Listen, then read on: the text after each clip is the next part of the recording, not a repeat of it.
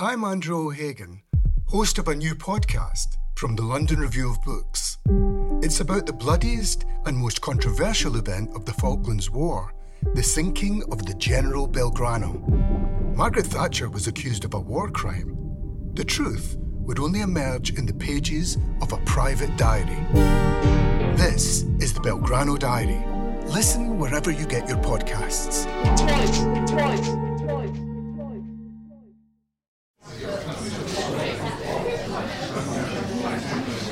Welcome to the London Review Bookshop. I'm going to start with the very first sentence. I'm going to start with, Ollie, you have the word hunk, and Tom, you have the word lump.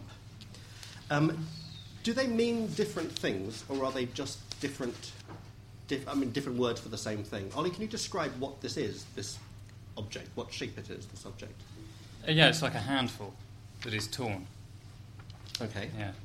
I don't even know if hunk means what I've used it for. Does it mean anything other than like a big, beefy bloke? Well, Can I use it like this? A chunk. Or a chunk. You get a bit of bread and a hunk of cheese, wouldn't you? I think Yeah, exactly. That's the use. So he taught himself a hunk of cheese, a hunk of wet clay. Tom, the word lump, are you using a different word but trying to describe the same thing? Is it just a handful of something? Yes. The object itself is the same. I mean, my decision to use that was informed sort of the context of the sentence for me. Lump seems like, to my ear, seems like the most natural way to describe an amount of clay like that. And I wanted to, in this story as well as in other stories in the collection, it kind of functions, it seemed to me, by kind of hurrying the reader through to a little sort of punchline at the end, a little kind of shock, surprise at the end of the sentence. And so I wanted to, all the way through this sentence, sort of kind of hurry the reader through without... So I went for the most natural things to my ear, without sort of really noticing that the sentence was happening, and then they would get to that end, slightly unexpected thing, and it would have its effect, the effect that it had on me, I suppose. Can I ask if either of you... This is a slightly strange question, but can I ask whether either of you actually thought about what this word was, or how much that word just was the word that came out when you were doing it? I mean, this is always a strange I gave it a bit of thought, yeah. Well, I mean, I asked that because I usually don't, because I think that a lot of what's happening when you're translating is that it seems like the right word, and you use it, rather than going, well, I have these 6 synonyms and I'm going to weigh them all up separately. But I didn't separate it from the other words in the sentence, yeah. I just thought hunk of wet clay. Okay. Yeah. So, yes, I didn't think about it that much, I have to say. It sounds kind of wetter to me, actually. And it sounds a bit like something that's just been separated off a kind of... the sound clay makes as it comes off a larger... I don't know what they're called, those large bags, once you wet them. Just felt a bit better. Do you... Yeah, actually, the whole phrase, hunk of wet clay. When you're talking about the sound, I'm sure we'll come back to this later, do you read stuff aloud? Is that one of the measures of whether it's the right phrase? If I've got time. Excellent. Yes, ideally. Yes, ideally. It takes ages. It does. Tom, what about you? Is that something? Is that yeah, it's one of the stages of editing. Yeah. We have a hunk of clay or a lump of clay, and we have kneading it. One of you is kneading it, and one of you is kneading it with one hand. What is this? How is there a discrepancy here? Ed, would you read the whole first sentence in Spanish, please? Agarró un bodoque de barro húmedo y mientras lo amasaba con la mano me dijo que su mamá había sido una experta en degollar gallinas. Lo amasaba con la mano. Ed, will you explain what's happening in that phrase? How those bits of that sentence work?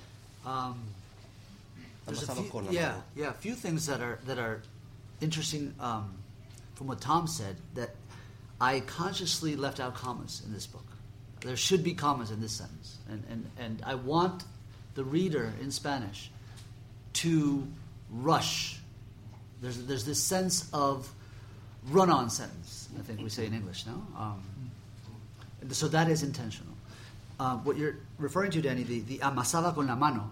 Amasaba is a word that in Spanish is used for dough. You knead dough. Amasar is to knead. Barro húmedo mientras lo amasaba con la mano me dijo que su mamá había... Yeah. I think that's what you're referring to now. Yeah, but do you have to say that it's with the hand? Because in Spanish, literally, it's saying kneading it or squishing it or whatever. No. With the hand. No, you could leave out. You could leave out with the hand. But the emphasis here is on his hands, as will be with the mom's hands. I'm getting ahead. I'm spoiling it for everybody. There is an important point I want to make with hands, as you know, you both know. Has everyone had a chance to sort of skim through these? Yeah, I think. So we're okay. Okay. Spoilers. It's fine. So there's no spoiler. They all die at the end. It's a catastrophe. The hand did it. Yeah. So this phrase of it's redundant to say amasaba con la mano. I could have just said amasaba. You don't need with anything else but I am. But it serves two purposes. One is the focal point of what I want. I want the camera to go to the hand. If this was a movie shot, and the rhythm of the sentence. If I take out with con la mano, it's going to wobble. Talk about the rhythm of the sentence. Would you, each of you, read your sentences again? Ollie, would you read your first sentence again, please? He tore himself a hunk of wet clay, and as he needed it, he told me that his mother had been an expert at cutting chickens' throats. Tom? He tore off a lump of wet clay, and as he needed it with one hand, told me that his mother had been an expert when it came to rigging chickens' necks. We will in a moment talk about what is happening to these chickens, because you will notice that they meet different ends at the end of a sentence. We could possibly spend the entire hour talking about this. Ed knows that we're going to have this conversation. He's been warned about that one. But I wanted to ask you to read those, because Ed mentioned something about the rhythm of the sentence. And you read it with the same sort of shape, but Ollie has a comma in, and Tom does not. The comma which Ollie put in is not in the original. It's a comma which I certainly would have put in. But for the fact that, and this is where this event is slightly unusual, we all know that Ed is allergic to commas. Normally, one would not actually, one wouldn't be able to second guess what a writer would think about you making, frankly, very slight, not terribly big changes to their text. He'd barely have words if he could have his way, right? Yes. Yes, He'd publish post-its. These are very long stories. Yes. So I kind of want to ask both about Ollie, about the comma which you added, but also about how much you have in mind the fact that you know that if you were translating this for publication, you would send it to Ed and he would make you take it out again. Yeah. I should say this is the first time. I don't know how many stories I've translated by Ed, but this is the first one I've done with no contact with him, which is a joy. I'm joking. Yes. I'm joking. I'm half joking. It's a sort of curate's egg, this working with the author thing. I just wrote it and sent it to Danny. What was the question? Would I have... How much are you aware, first of all, that of the function of adding this comma there, which sort of makes sense when you're reading it in English. It makes sense because that's also where you paused, it's where you breathed when you were reading it. Well, once I stop thinking about the original and just have to write a sentence in English, I have to write it something a bit more like this. I mean, I sometimes write versions of Ed's sentences with more what I think is called interlinear translation, where you're more or less just replacing the words. And it would be tempting to try it, and I sort of have. But actually, it's an interesting question because I've changed the way I translate Ed's stories after all of these conversations, right? Have this little devil on your shoulder now. I do. An Ed-shaped devil saying, no, right. No italics. But this time round he wasn't there, so I just went ahead. You went crazy. Yeah. Re-punctuating things. Yeah. But I am now. True. Shouldn't have invited him. We were doing so well, weren't we? For English reading and writing, you can't not have one there unless... I mean, actually, it depends if you're the writer or the translator. And also who you're writing for. But in a sense, the copy editing of Ed's work is where it's all to play for, because if you're trying to get his voice, it seems to me, actually these things matter kind of more than anything. I mean, actually we've got a question of kind of content, if I can put it like that, at the end of this sentence where someone's made a massive cock-up, and I think it might be me, although I did try and find the real meaning of that phrase. But basically, with the words, there isn't much doubt. It's just about how you're stringing them together. Is that fair? Yes, absolutely. And you could, nonetheless, come up with really different ways of writing Ed stories in English. Tom, did you toy with the idea of a comma at any point? Because you read it like when you read it aloud, you read it like there was a comma there. You paused in the same place. That's why I asked you to do that. You paused in the same place that Ollie paused. I had a comma there. I had and, comma, kneading it with one hand, comma. Right. But then scratched that for the reasons I've sort of already explained, of wanting to hurry the reader through. I mean, that was my reasoning on the sentence, yeah. Let's look at this, the ending to this sentence, in which actually I think neither of you messed up. You'll be pleased to know. It is possible that the writer made we can ask him. Slightly might possibly have messed up a little bit here. Would you explain those two? Sacrilege, isn't it? Position of power. There are three of us and one of him. We can do anything we want. Would you just explain first of all, Ed, what you had in mind, just what the picture was? Because let's start with the image. Everything Ed writes starts with images. This is what you said. So I'd like you to describe the image, or act out the image of what's happening in this moment of someone who's about to dig or yard. Which is a moment that is better described later in the story, right?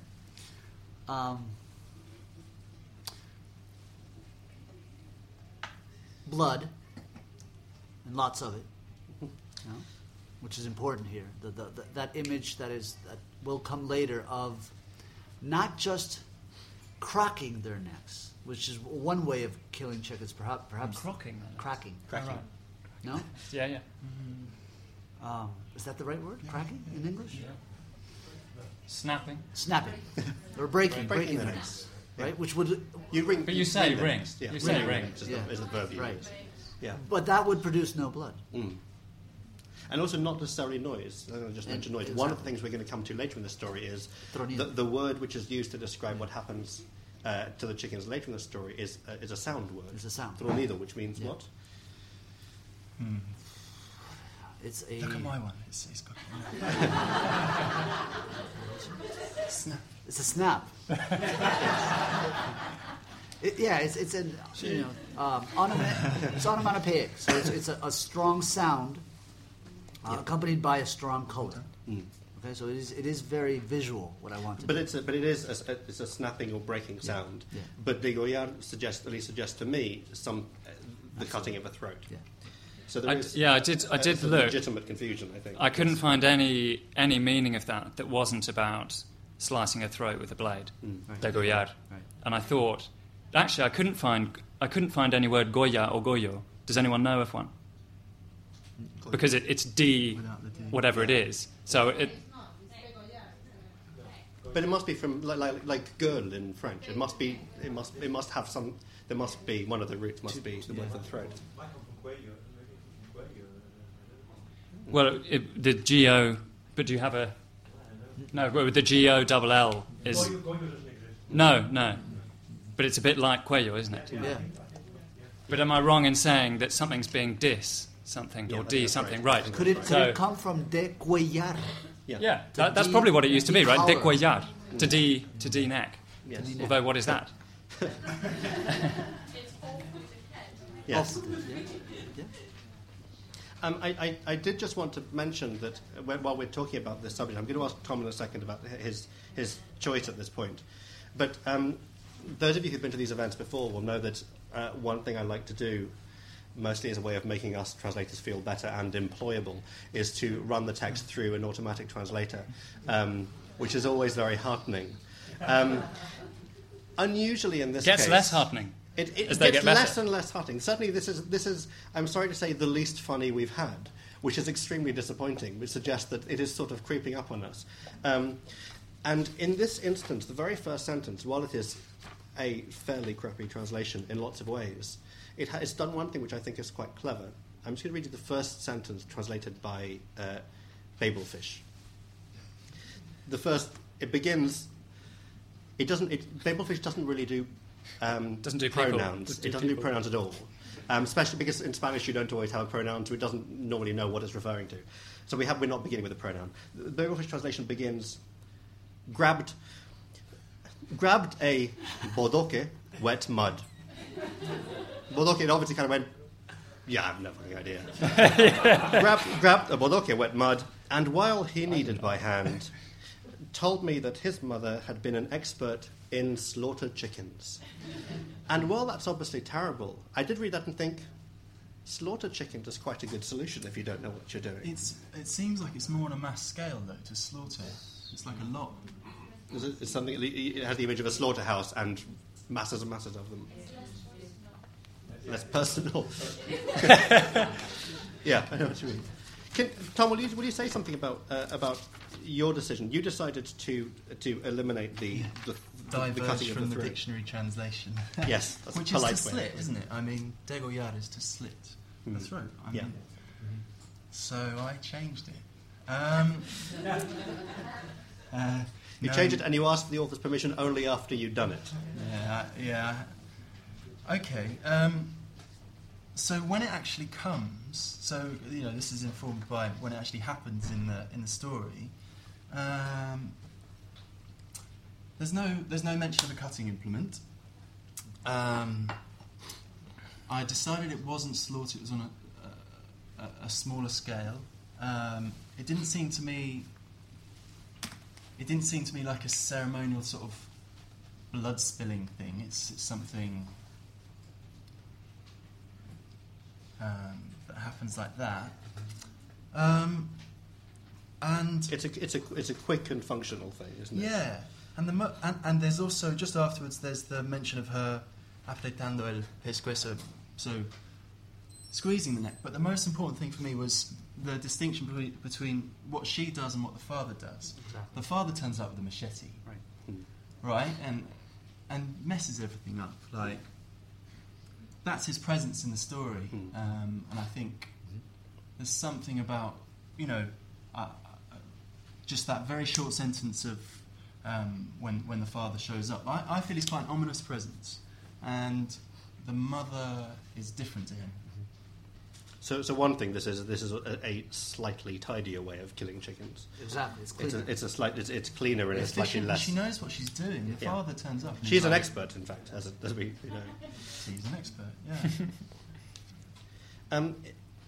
We are going to venture into the second sentence. Terribly exciting. I hope you all have sleeping bags and primer stoves and things. We might at some point accelerate, or we might just do this all evening. We're going to venture into the second sentence. Can I ask? I'd like you to read the first and second sentence together, because I'm going to talk about, I think, the rhythm of that second sentence. And it'll be nice to get, as it were, to get a run up to it. Ed, will you read the first two sentences, please? So from the beginning? From the beginning, as far as I can. Yes. Oh, before I read, Alicia, Spaniards, in Spain, do you use bodoque? Bodoque is Guatemalan. That's why. This is why Babelfish and all of us. Yeah. Okay. Right. Agarró un bodoque de barro húmedo y mientras lo amasaba con la mano me dijo que su mamá había sido una experta en degollar gallinas. Teníamos una granja cerca de Fraijanes. Thank you. Tom, could you read those two sentences, please?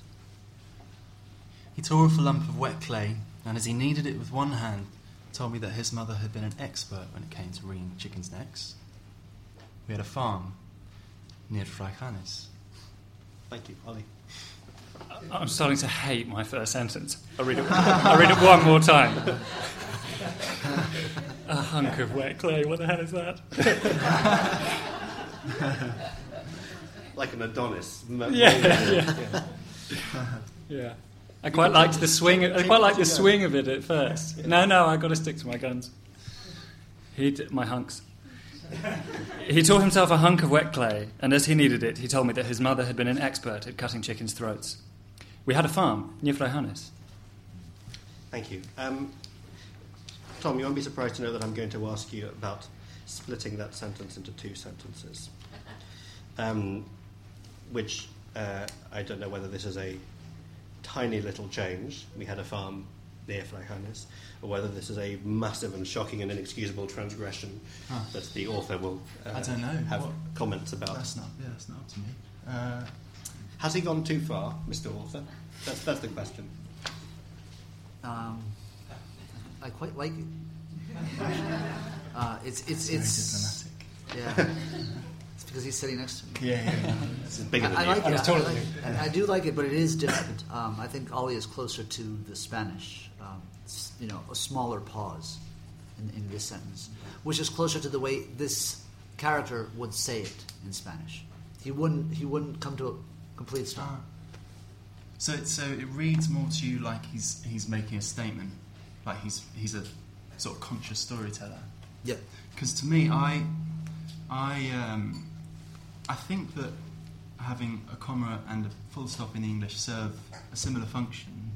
I read those both as someone who's beginning to remember, and he sort of gets the one bit of information, we had a farm, and then he gets another bit of information near Freihannes. So actually I get the opposite sense from... But you could also make the argument to remove both comma or period, and just say we had a farm near Freihannes. But then that's one piece of information. Right, Yeah, or in Spanish. But the Spanish doesn't have that. No, because what's important here, I think, is the farm. Where the location of the farm is an add-on. Yeah? So making it one statement without anything in the middle might suggest we had a farm in Freihannes, and the important thing is that we're telling you where the farm is. Right. Rather than we're telling you there's a farm. Right. It was, by the way, Right. in this particular By the way, case. all these things I didn't think about when I was writing this. Why would you? And we didn't think Yeah. about when we were translating. I'm thinking about them now. Yeah. Sorry about that. I just think Tom's is a bit better. I think that's more how people speak. You say one thing and then you say another. Yes, exactly. But that can happen, no, Danny? In going from one language to the other. Oh yes, this wonderful, much better than the original. Don't go anywhere near the original, I tell you. This wonderful, very good. Everyone knows the Borges quote, presumably. Yeah. Right. About the what is it? The original being unfaithful to the translation. Yeah. Oh, right. I think it was the original is unfaithful to the Faithful to the translation. Yes. Well, that's this basically. Yes. Yes. The lady has a question. Yes.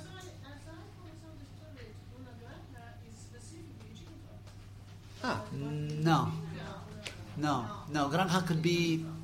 it's general, no? It can be any type of produce or animals. But it's a small farm. No? It's a smaller... But actually, you'd find words like that varying so much in different Spanish-speaking countries. Where do you know your? Oh, right. Yeah. But in places where they would be, ridiculous history of refugee camps, where the Granja was always where they had the chickens. Right. Because actually they didn't have their farm. Well, it's like yard, isn't it? Sort of, Yeah. It's a farm. It's more like a farmyard. Is that fair? A finca sounds bigger to me. Yes. We have another. I was going to add, it's interesting, I work as an editor sometimes and just on English text, and obviously it's interesting to think about things like full stops, commas, when there's a sort of split sentence. I was wondering whether the editor was here, or someone who'd worked on the text, and whether or not they intervened at this point, and wondered whether there's two decision processes. There's been no editor in this one particularly here. Oh, okay. Is that So, yeah. Let's say, for example, for the Polish boxer, whether or not, it's interesting that for punctuation, for proofreading, for copy editing, there's two processes going on. Is it the translator's responsibility first, and then subsequently the English editor? It depends who you ask. Well, and this is slightly a false, as has been sort of mentioned, this is slightly a false process because you'll very rarely translate, let alone write anything without it going through an editor. But we've had to act as the editor as well in this. Has the way in this instance, yeah. Has the way you translated these stories for tonight, was the process different? Was the way you thought about it, either of you, different because, first of all, it wasn't going to be edited, but also because you were going to have to stand up here and justify why you chose this word rather than that word? Did it make a difference? I tried to keep it as the same to my normal process because I sort of trust that process. I was thinking about sitting up here in front of 90 people and defending my translation decision, so it was different. It definitely felt different, and I reckon I probably would have come out with something different if the circumstance had been different, and if we had been allowed access to the author, because I haven't worked with any dead authors. I've only worked with ones who I can email and say, you've got this ambiguity, what are you going for? And we couldn't do that in this case, so yeah. I think I did something a bit more rough and ready because I knew that I wasn't going to have. Well, I suppose if you're working for an editor, you're more. Possibly I should have applied the same principle to this. Actually, there's two reasons. One is that the more spontaneously I did it, I assumed the more variant and interesting it would be. And the other is, if I feel like I'm going to have to go through a long kind of track changes email conversation, I almost have to decide what I'm going to say about stuff as I write it. But that's a slightly unnatural way of doing it. Well, which starts to change. If you work with an author or an editor more, you start. I don't know if this is a shame or not, but you start anticipating it, and you start having to decide whether you can be bothered to keep going with this fight about commas or just change the way you're doing it, and so on. But I think, I'm not sure I realised it was all going to be written down and printed out in this beautiful font and given to everybody in the room. So I'm not sure I was quite bearing that in mind, but I wanted it to be sort of, more or less kind of contingent, There was a question. Excellent. I don't know where to work at all, and my Spanish is virtually non-existent, but if you say Ed is allergic to commas, and there are very few commas in his writing, then wouldn't that imply or justify or partially explain why one might be tempted to full stop in English, where a comma might be considered adequate in order to underline the fact that this comma is in fact a rarity in Spanish? Yeah, I should have said that.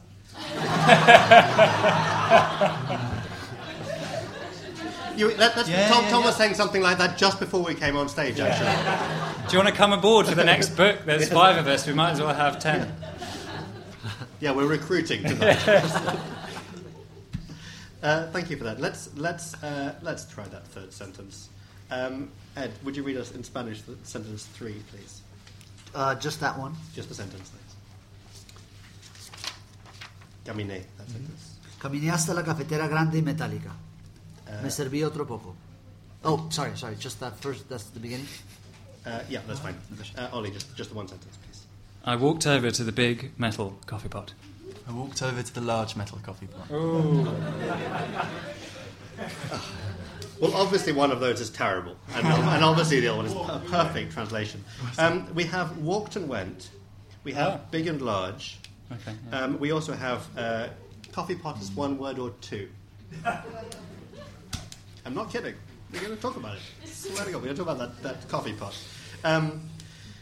Literally, it's walked. Yes, caminé. Tom, you changed to went. Deliberately? I think that's a tendency in my writings, just to down register where possible, really. Unless there's something... Well, okay, it says caminé, so I should have done walked. But, yeah.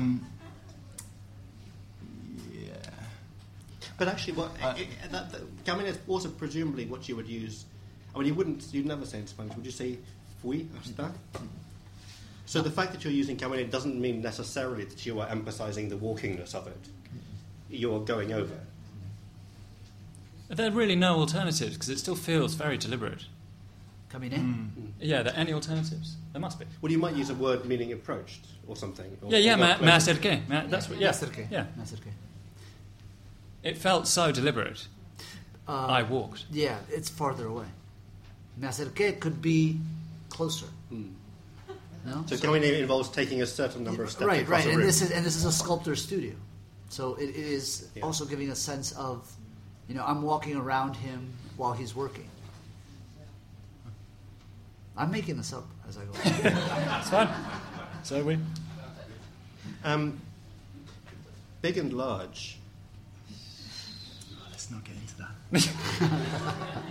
I just received the proof of a book by a Brazilian writer called Chico Buarque, who, in the little bio thing at the back of the proof, it described him as one of the largest stars in Latin American music, which is obviously wrong, but at the same time, there has to be a difference between big and large, if that is wrong, which it clearly is. But what is the difference between big and large then?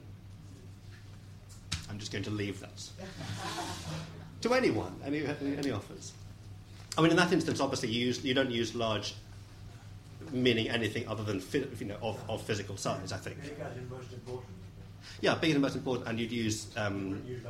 You'd only use large as a literally physically large thing. You wouldn't say something is a large deal. You don't have a large problem. You have a big problem. You might have a large. Might have a large problem. A problem which is 6'7" and angry with you. Ed's not that tall. Well, I don't know whether we can talk about the difference between those words, or whether I should really ask sort of the question which I asked at the beginning, which was in the first sentence, which is, how deliberate are you when you choose these words? Was there a moment at which you thought, am I going to use this one or that one? Or is that simply, Ollie, I'll start with you, is that simply just the word that was there? Or are there drafts which have a large problem, a big problem, a ginormous problem, not too small a problem? How quickly do you just come to that solution? Sorry. There's one. One thing I mentioned earlier is that I just try and sort of write it down. I just kind of like splat it on the page like that, and I try and then leave it if I don't have a problem, because a bit like I've never actually watched the game show, but where you have different prizes in different boxes and you're going to open one and there's loads of money inside or whatever. Anyway, there's a statistic about inviting people to change their minds and then becoming wrong on more occasions. That's all I'm referring to. So, to me, if I write down something more or less quickly and then on a second look it looks fine, I really try to leave it. Unless there's a particular reason. And that's as an English reader. Yeah. But the second reason is that there's something about Ed's writing which has been mentioned already, which is that, as far as I understand it, it's trying to be really, really stripped. Right. And it's doing its best not to say anything other than what it's saying, if you see what I mean. I don't know if that makes sense. But something like I walked over to the Big Metal Coffee Pot, it really doesn't want you to kind of pay any more attention to it than that. Not that large would make you do that, but I wouldn't want to...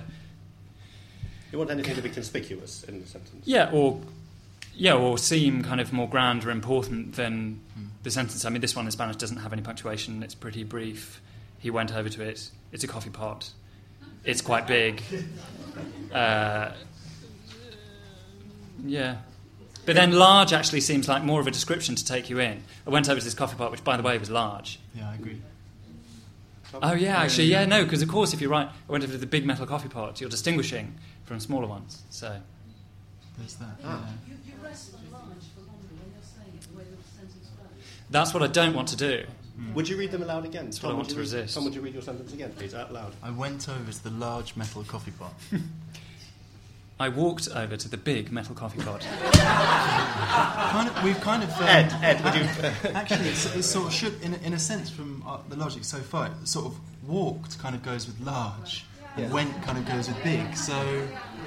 1-1. I just mentioned that Babelfish does... Babelfish puts punctuation in the sentence, which is outrageous, but... If he really wanted that coffee and he strode over to the enormous coffee pot. Marched over. And then went into the post. I don't think The I author don't would think he's that bothered about the coffee. the author would shout at you if you tried that. Not No. literally, but by email. Well, sorry. Set me thinking, anyway. What do you think, Ed? Yeah, it's over the top.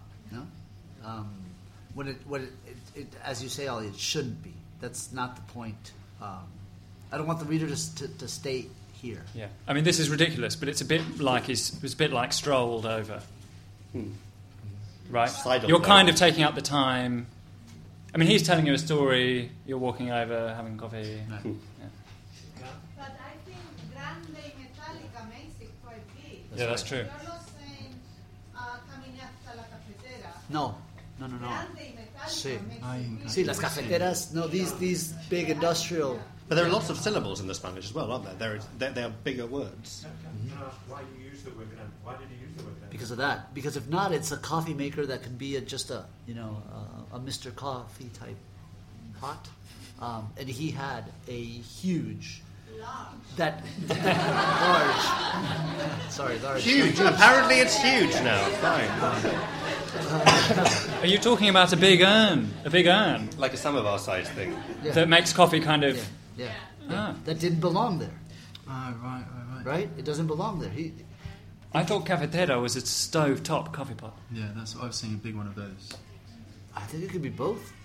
Una cafetera. No? I think you need to illustrate your books. It's very problematic if you don't know what you're talking about. I just wanted to say that Babelfish not only puts in a comma in the middle, for which, of course, we hold it in nothing but contempt, but it also it says the following. I walked up to the large, metal coffee. There's a large, or Pretty possibly a big metal coffee. It's not hugely appealing, is it? Can I ask? Yeah. I have no Spanish and English, so can you say big metal coffee pot in Spanish without using E? Oh. Because in my language, you Not can. really. Yeah. And then it makes a difference because if Yeah. it was in my language, I would think if you put eat there, You're it means emphasizing. that the metal is Yeah. equally, if not more important than the size of it. Can I just repeat that for the people who are right at the back? The question was whether in Spanish there is an E, the word meaning and, separating the two adjectives. So the coffee pot is grande y metálica. So the question is whether that is actually necessary in Spanish or whether Ed has actually added that word, It combining those is. It two, is those two necessary adjectives. or replaceable by a comma. Yeah. Oh, I see. So it is as a necessary. list of adjectives, for example. No? A Comma list of would two. be more grammatically strange, wouldn't it? Caminé That would hasta la be cafetera like- grande. Metallic. Yeah, it's That would be it's too sort of bizarre. being... Yeah. What about la gran cafetera metálica? Yeah, that you could have done. That I could have And why didn't you?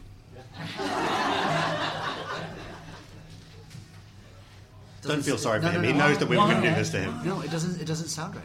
Gran cafetera metálica, no?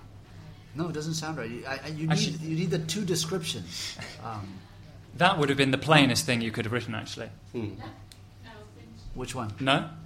The most, Oh, most you do. neutral. Yeah. the most Yeah. Which one? So actually, I'm wrong about the stripped down thing because gran cafetera metálica is the plainest thing you could have written. No, because gran cafetera metálica can also Oh, mean great! great. Yeah. As in a quality.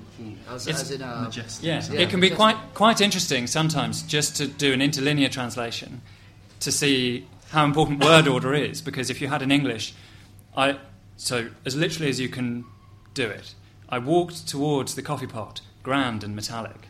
It shows you just how much you're going to have to change because it's complete rubbish, isn't it? So you know, particularly with adjectives. yes. It's always a game of register. You're going to have to move it around. Let's jump forward a little bit because we've had nearly an hour. I feel we haven't got everything we could have got out of those first three sentences, but nonetheless, in the interest of, I'm assuming there are people here who have lives. Well, and stuff Danny, to get before back you to. go to that one.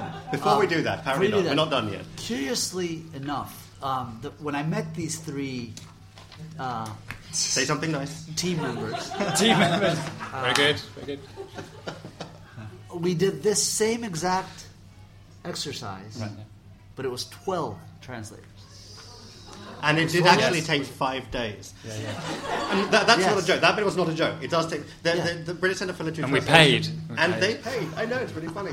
The British Centre for Literary Translation, where Kate and I work, we have a summer school every year, every summer, obviously, where we do just kind of lock a writer and a dozen translators in a room together with a short story and say, go. And they do just argue. It is at this sort of pace, isn't it? It is, absolutely. It is just, commas and... But it's multiplied by 6 because it was 12. Yeah. No, there's just 2. Where's your thing? About Just that you've written about? Yeah, just 2 translators. Yes. He's so spoiled, just 2 translators. Yes. Actually, I'll plug. My friends are here from New Spanish Books, and I just wrote a piece about this. About that experience. Yeah, which will be published soon, Alicia. Hopefully, in the next few days. Let's jump down a few lines to not quite a whole page. Can we jump to the second half of what you all read to begin with? So Ed, I'm going to ask you to read from Pero recuerdo que empezó con 10 o 12 gallinas. So like 5 lines down. Just much further up than that. Estaba arrancando, no sé. Pero Where are you? recuerdo. Pero recuerdo. Oh, I see. It's in the middle of what he's Just saying. from there Yeah, until Adán. From there until Adán. Okay.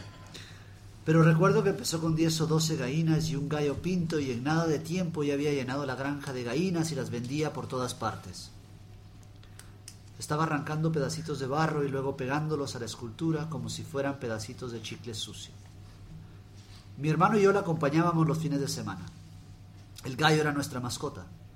Había que limpiarlo y darle de comer, supuestamente, pero cuidándonos de sus espuelas. Se llamaba Adán. Thank you. Tom, would you read that same bit, please? From But. As I remember. But I remember she started out with 10 or 12 hens, plus 1 speckled rooster, and in no time at all she'd filled the whole farm with chickens, and people were buying them up left, right and centre. He was tearing off little gobs of clay and then sticking them to the sculpture like they were pieces of dirty chewing gum. Me and my brother went with her on weekends. The rooster was our mascot. We had to clean it and give it feed, supposedly, but being careful of its spurs, it was called Adán. Holly, please. But I can remember she started with 10 or a dozen chickens and a cockerel, and in no time at all she'd filled the place with chickens, and she was selling them all over.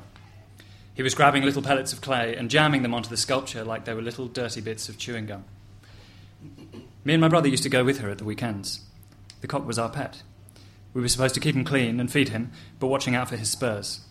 He was called Adam. Thank you.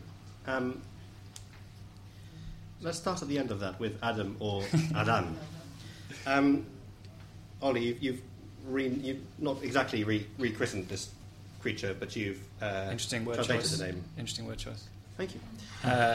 Yeah, I mean, I just thought, as an English reader, you wouldn't necessarily know. If you didn't speak or read any Spanish, would you know that A-D, A accent, N, I suppose you could probably work it out if you thought about it, is Adam. Okay, getting 2 head shakes. Okay, you couldn't From the middle there on the right. So it just seemed to me, from some points of view, a pretty important name. Not that you're trying to be biblical, but it just, I don't know, I just couldn't get round that. But then again, something seems silly about a rooster called Adam. But doesn't the same thing seem silly about, un gallo pinto que se llamaba Adán? It's assuming that there is a reason why, that you're supposed to know why,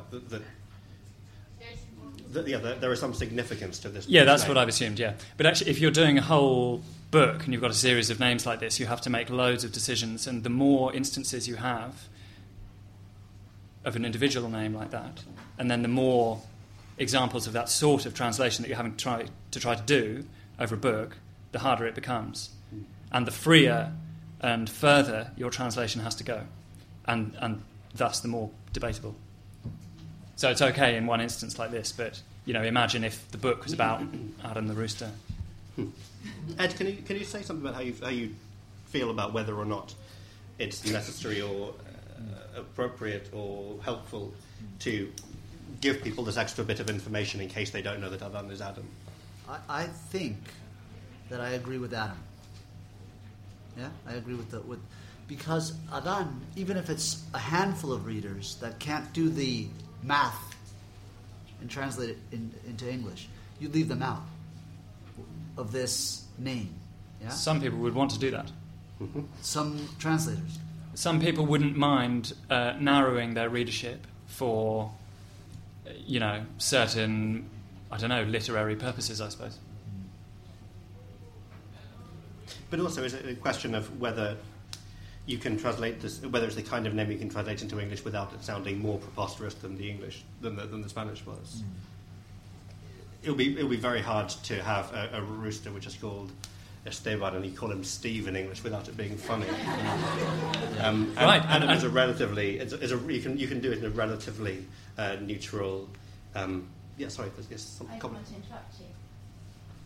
I was just going to say, I've never studied Spanish. I didn't pick up on that. I wouldn't have picked up on it. You wouldn't have picked up on it? No, it sounds more exotic in Spanish, so I like reading Adam, but it really informs me to read the translation of Adam, but it makes it really anglicised. Yeah. Yeah, which is a problem, it really clunks. It looks really odd to me. In a good way or in a bad way? Well, I didn't know. It introduces something that I wouldn't have picked up on, that concept of Adam. But isn't it interesting that a cockerel called Adam is weird or funny to us? Why is that? He's symbolic.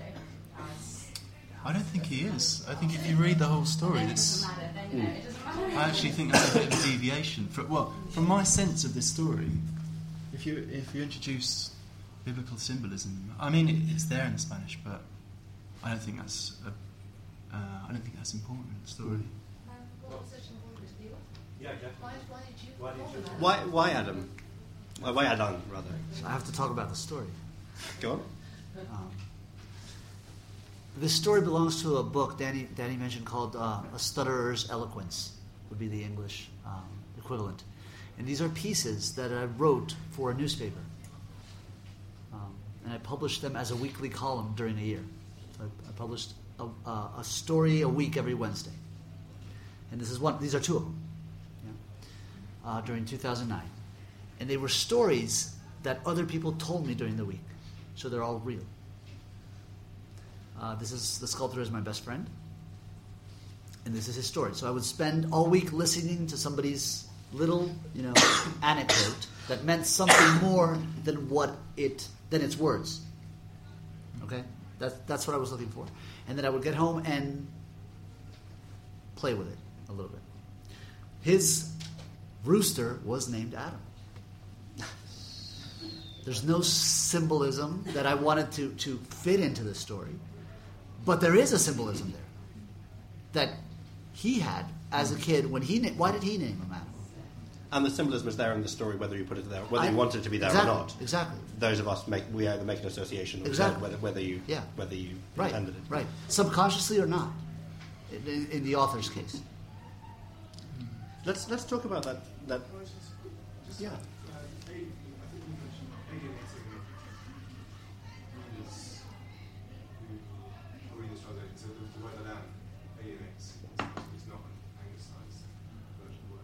Yeah, not sure I use the word alienate, but yeah, I see what you mean. Yeah. But it makes it harder. There are some readers who won't get what that is. When you pick a book that is a translation, you know it's a translation, right? So you're already willing. Yeah. That world. So I wonder how. Already willing to what? Sorry.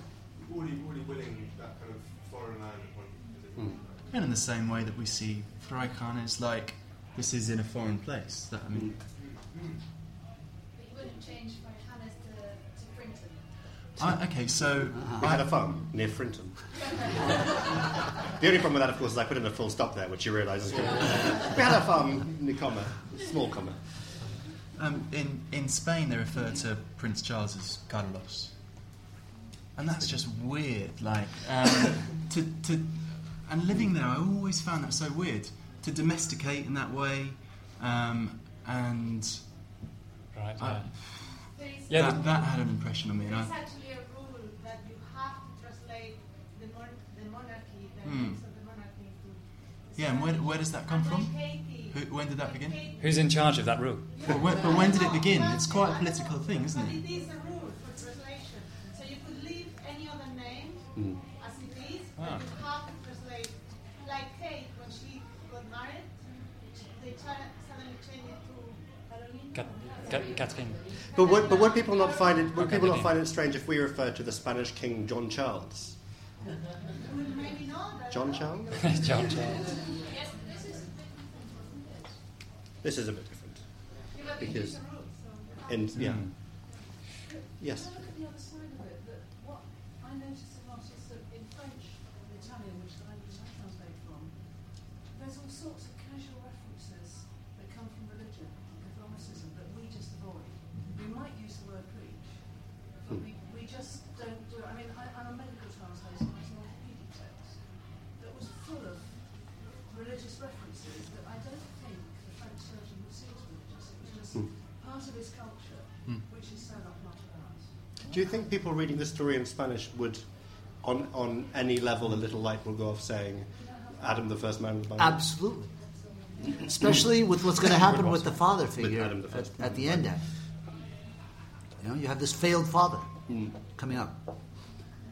So the contrast between the Adam that we have in our mind, this huge, powerful, mythic figure, and this failed man. Adam fails as well, though, doesn't he? I don't know much. Just Does he? Well, he trusts Eve. Well, that's failed. Is that Just to- failed? It was all his fault. to come back. No, we're not having that conversation now. To come back to your question about is it worth, doing something that'll distance some readers, it can actually. Well, last time I was here, Will Self was giving an event not about his novel, but we were talking about difficulty, and somebody put their hand up and said, "I'm reading your new novel. I wonder how you can use kind of digital stuff. I don't know what he had in mind." To make it more kind of accessible or comprehensible or something. And you can start to imagine what the reaction might have been. He just said, he interrupted the guy and said, "Are you enjoying my novel?" And the guy said, "Yeah, I think it's fantastic." And he said, "You're my ideal reader." As in, if you're finding it difficult and enjoying it, that's what I'm aiming at. But actually, so it's not that it's more difficult, but it can have, if you leave it Adan, it can blind you to what's going on. So you think, Spanish name, and you don't think about what's going on. And bringing it into Adam gives you the opportunity to do that, clunky as it might sound. Can I ask you? Speak up. I'm a reader. I don't know anything about Spanish. And I'm reading it, I'm reading it Adam. So I'm going to think that in Guatemala, people name animals. Use English names. Yeah, with English names. I also must be like Mary. But that is the case. That's not being wrote. No. Yes, you didn't say. It doesn't say. It says llamaba Adam No. in the Spanish. So, in a way, it's like fooling the readers. In the biblical, how do people refer to Adam from the Bible? Adam. This is yeah. Can I? It's a completely unresolved debate, though, this. I mean, it'll go on forever, Yeah. whether you should or shouldn't do these things. I'd like to stay on that sentence and ask about the first word of that sentence. Which one? The Adam sentence. Ollie, would you read that sentence, please? Where's the Adam sentence? Oh, right. He. Tom, first word. Sorry, I've lost where we are. Yeah. Just say it. Thank you. It's audience participation now. Okay, it. This is consistent with the previous sentence, Tom, you have clean it, give it feed, being careful of its spurs. Ollie, we have keep him clean, feed him, watching out for his spurs, and he was called Adam. I should say Babelfish changes its mind every time, every pronoun is different. What are the sort of factors that go into deciding whether this thing is a he or an it? Because neither of them is wrong. In Spanish, there has to be a gender because this is how the language works. So at some point, Tom, should I ask you first? At some point, you either deliberately or not deliberately are coming down on the idea that this is an it in your case.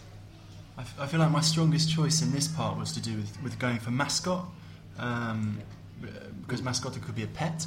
I like the talisman sense of mascota, and so that's why I went for that.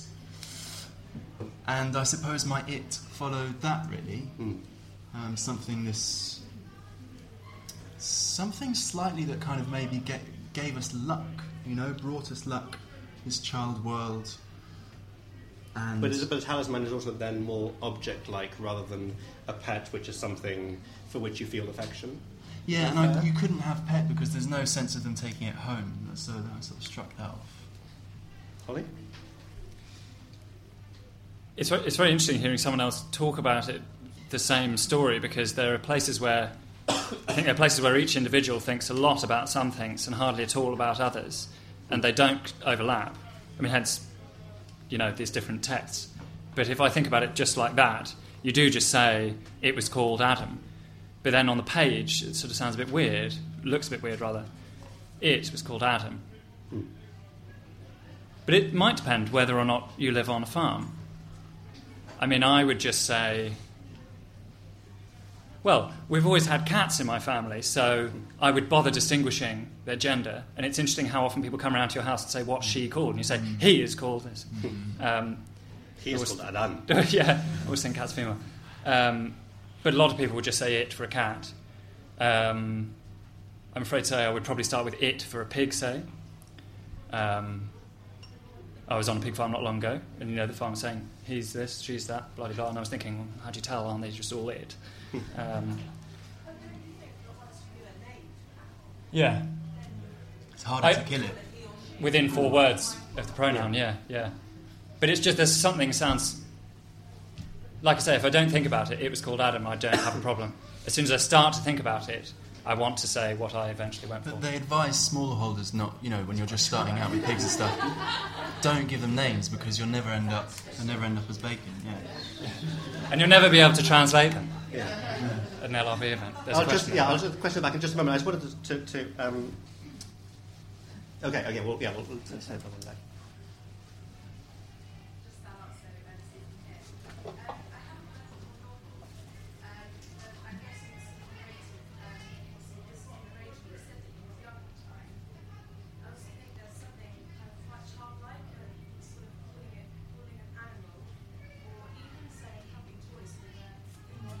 Yeah. Mm-hmm.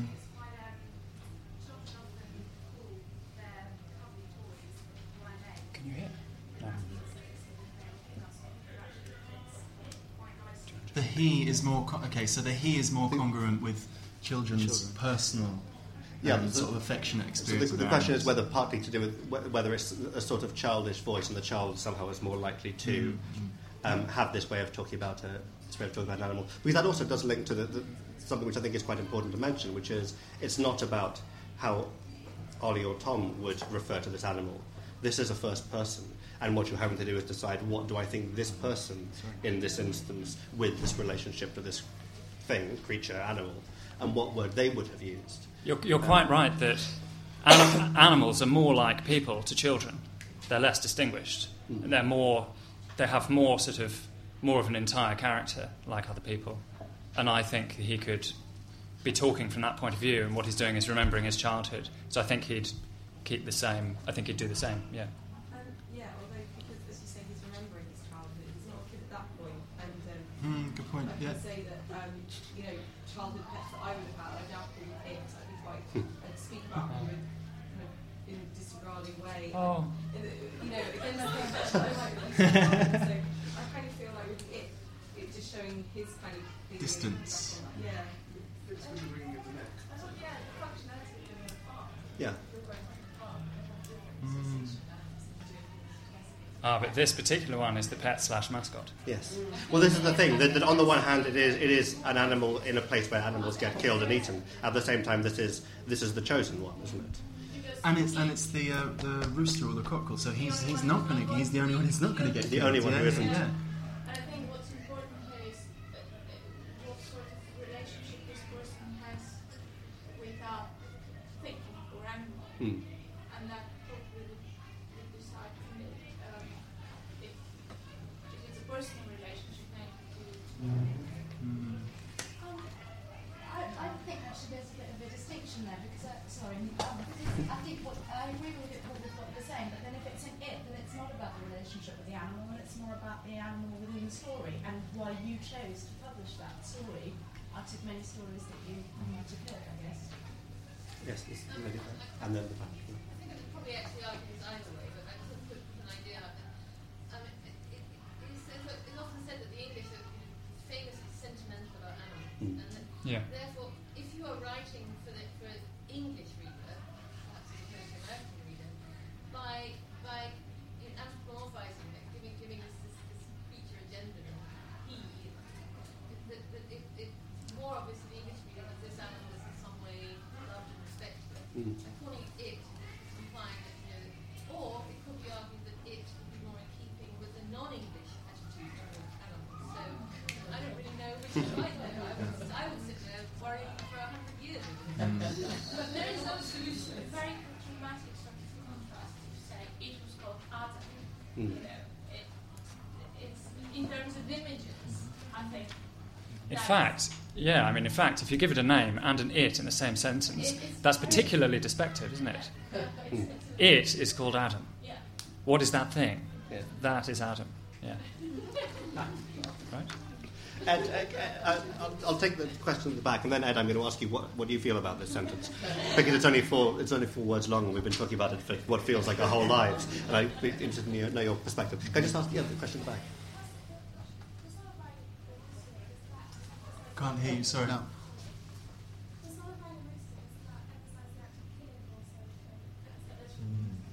It draws attention to the Does personifying the rooster give it emphasise the act of killing it? Is that what you said? I'm just repeating for people over here. Okay.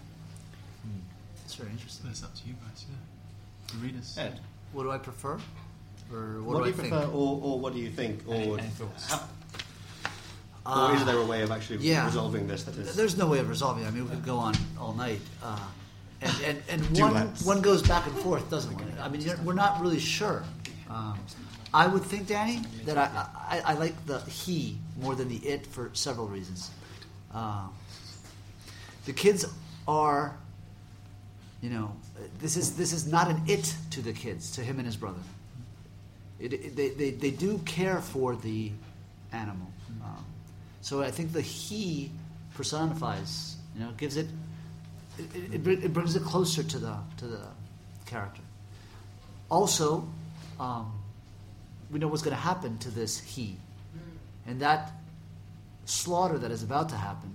But it's not him who gets slaughtered, is it? It's the chickens. Is it? Come on, Ed. Someone hasn't been reading his story. Because they wouldn't kill the rooster, would they? Right, they wouldn't get the. He's Right. You can't Just rewind a Right, little bit. but no. But they're not killing things to this kid. Yeah. Absolutely, I think it's Yeah, Mm. do you see my point? They're not killing just chickens. Yeah. No chickens were harmed in the translation of this story. Adam is fine. And I still like Adam more than Adam. We've had an hour and 20 minutes. I'm going to ask about one more particular bit, which I think is something Ollie wants to talk about. Though I know that both Ollie and Tom will remember a conversation about this very word from summer school, and Ed will as well. No. It was in Stop. Deepinner. That's the one. We don't have to. It's just Oh, it's a different one. Okay. I'm going to ask about. Is that what you're going to do? That's Yeah, exactly what I'm going to do. Okay, sculptures. We're assuming that all the rest of the story is the same. It's all basically fine. We're just going to jump to the second story. And Ed, would you read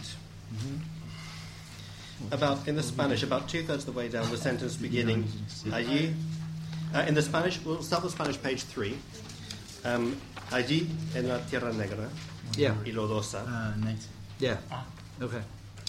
Ahí, en la tierra negra y lodosa de ese pueblo, dijo, mientras intentaba contener sus tosidos, había una mujer indígena. Okay. So we're now on page 12. Penultimate line of page 12. Tom, would you read yours? And in that town.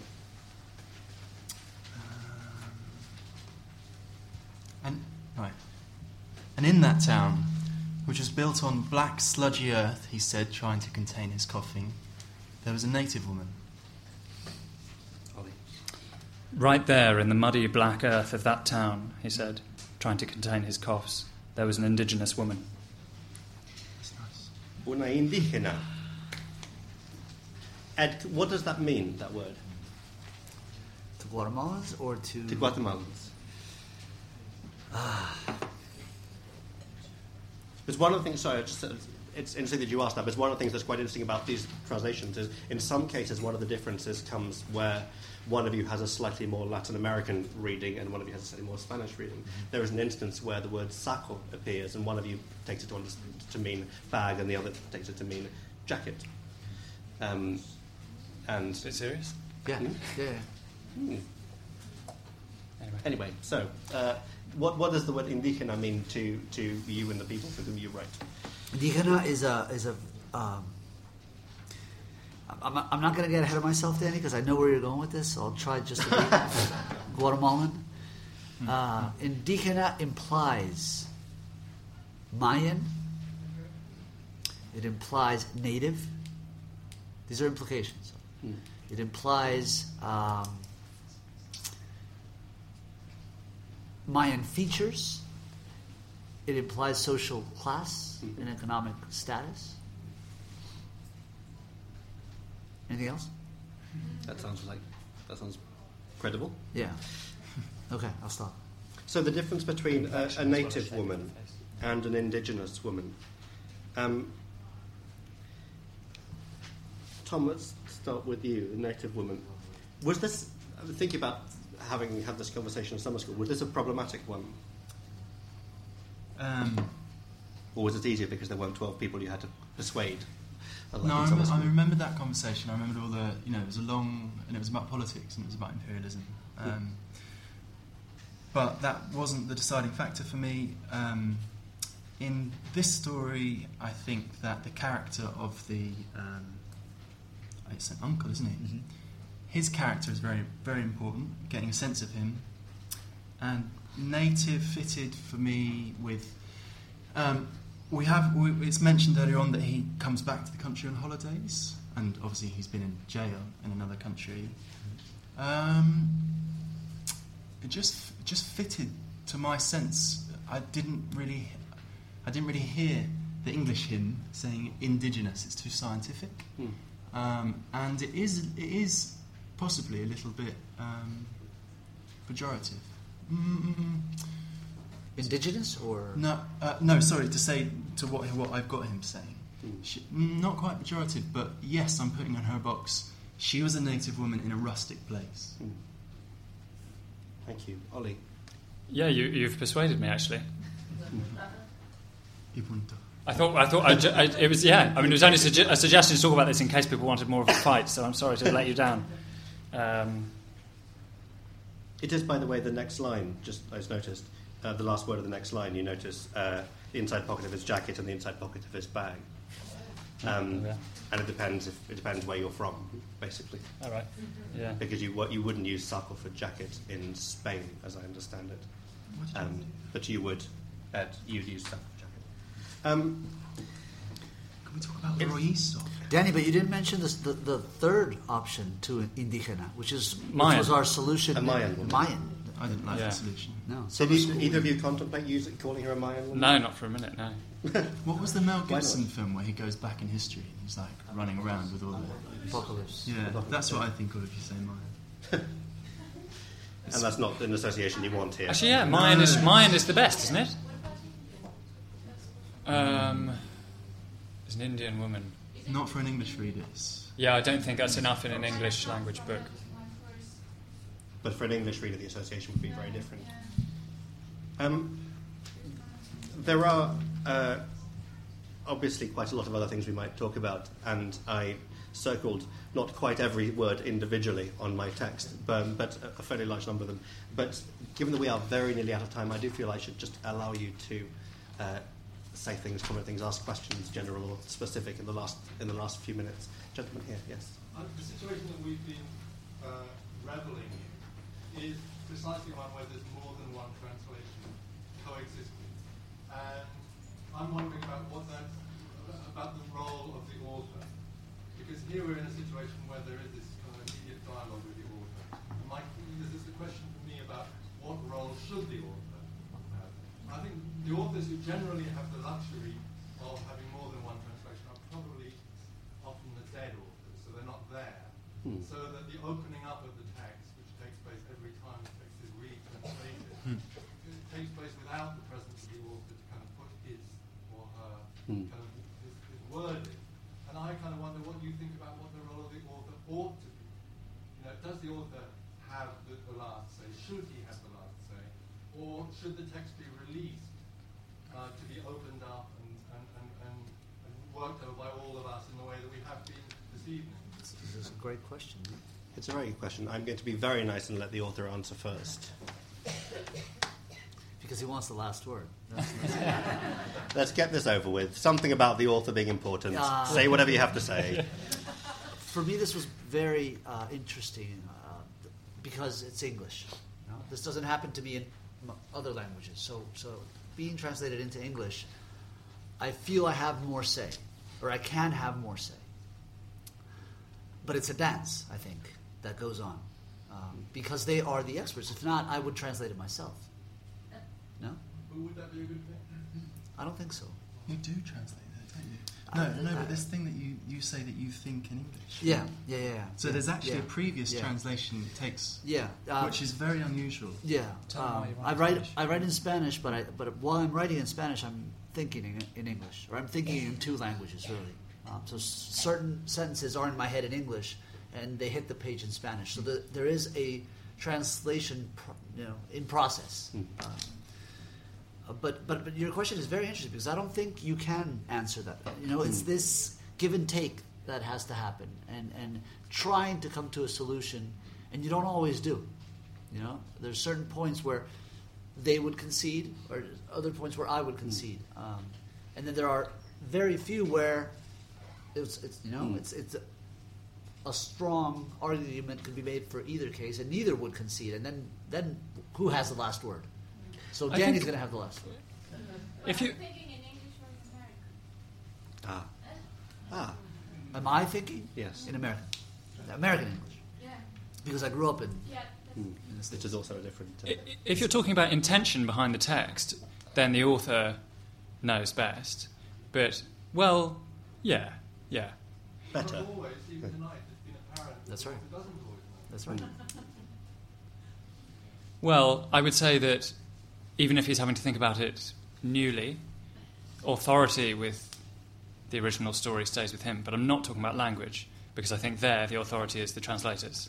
Because you're talking about the nuances of you're talking about the sound of a word, which can be very, very delicate. You really can talk about the most small boring of words for a really long time. This is only a taster, you see. You have no idea. And really, it really matters to people. That's because literary translators working into their language. They're indigenous. In almost any they're Mayan language. Indigenous tongue. In almost every case, apart from if you're talking about literature, you'll almost always find that somebody's translating into their own language because that's where they're an authority, and because mostly the skill that they're being employed for is their skill in composition in their language. So you're being employed as a writer of English, that's right. And that's what the author isn't in this case. A writer of English, you have to be able to be complete, as immersed as possible in, and have expert comprehension. But that's if you like the starting point, and your body of skill is about all of this stuff that we're discussing. It's one of the reasons why most of the discrepancies when we look at the text are not actually about moments of interpretation. They're after the interpretation that you've pretty much agreed something or simply decided something different. But it's about the choice that you then make because you're a writer of English and you're a writer of English and you have different things you privilege and different ways you choose to express yourselves. I know that there are hands up, but actually we are out of time. I'm really sorry. No one's going to leave anytime soon, so do come and throw yourselves at these people and ask them questions.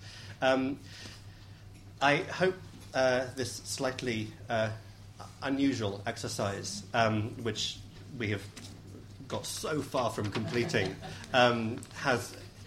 And for those of you who translate, this will not come as no surprise to you, but for the rest of you, I hope that one of the things it's done is given you a sense of the ways in which the work of a translator is both this interpretive and this creative thing, and as it were, the kind of mechanical thing between us is not the interesting bit, and actually what it tells you is that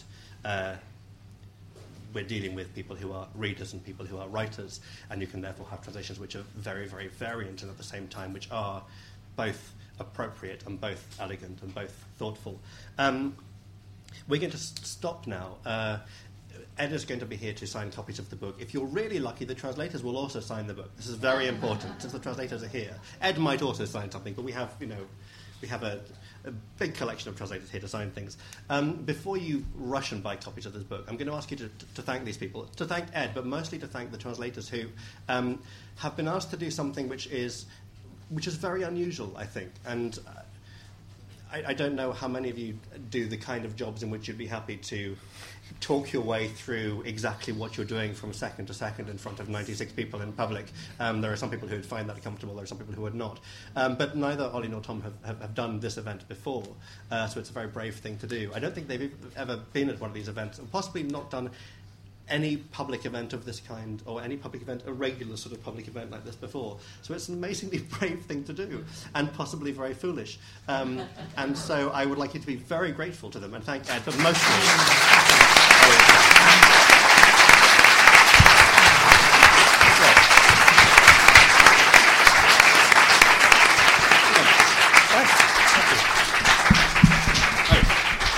And Kate is going to say something. Yeah, I'm just going to say thank you to the panel and to Daniel for chairing it. Thank you to the audience for all of your questions and comments. It's been a very insightful evening. This is part of the London Review Bookshop's World Literature Series. So I'd like to thank the supporters of the series, which is the British Centre for Literary Translation, the Calouste Gulbenkian Foundation and Arts Council England. We have these are going to be regular monthly events. You can find out details about the World Literature Series on the London Review Bookshop's website and sign up to their mailing list. The next events in the series, we've got 2 sets of events about literary friendships. The first one's on Wednesday, the 5th of December, when Colm Tóibín will be talking to his Hungarian writer friend Laszlo Krasznahorkai. And then on Friday, the 11th of January, we'll have Tim Parks talking to the Swiss writer Peter Stamm. But as Danny said, the books are on sale. Our panel is going to be staying around, so you can come and carry on the discussion, have a glass of wine. But please join me once again in thanking Daniel Hahn, Ollie Brock, Tom Bunstead, and Eduardo Halfon.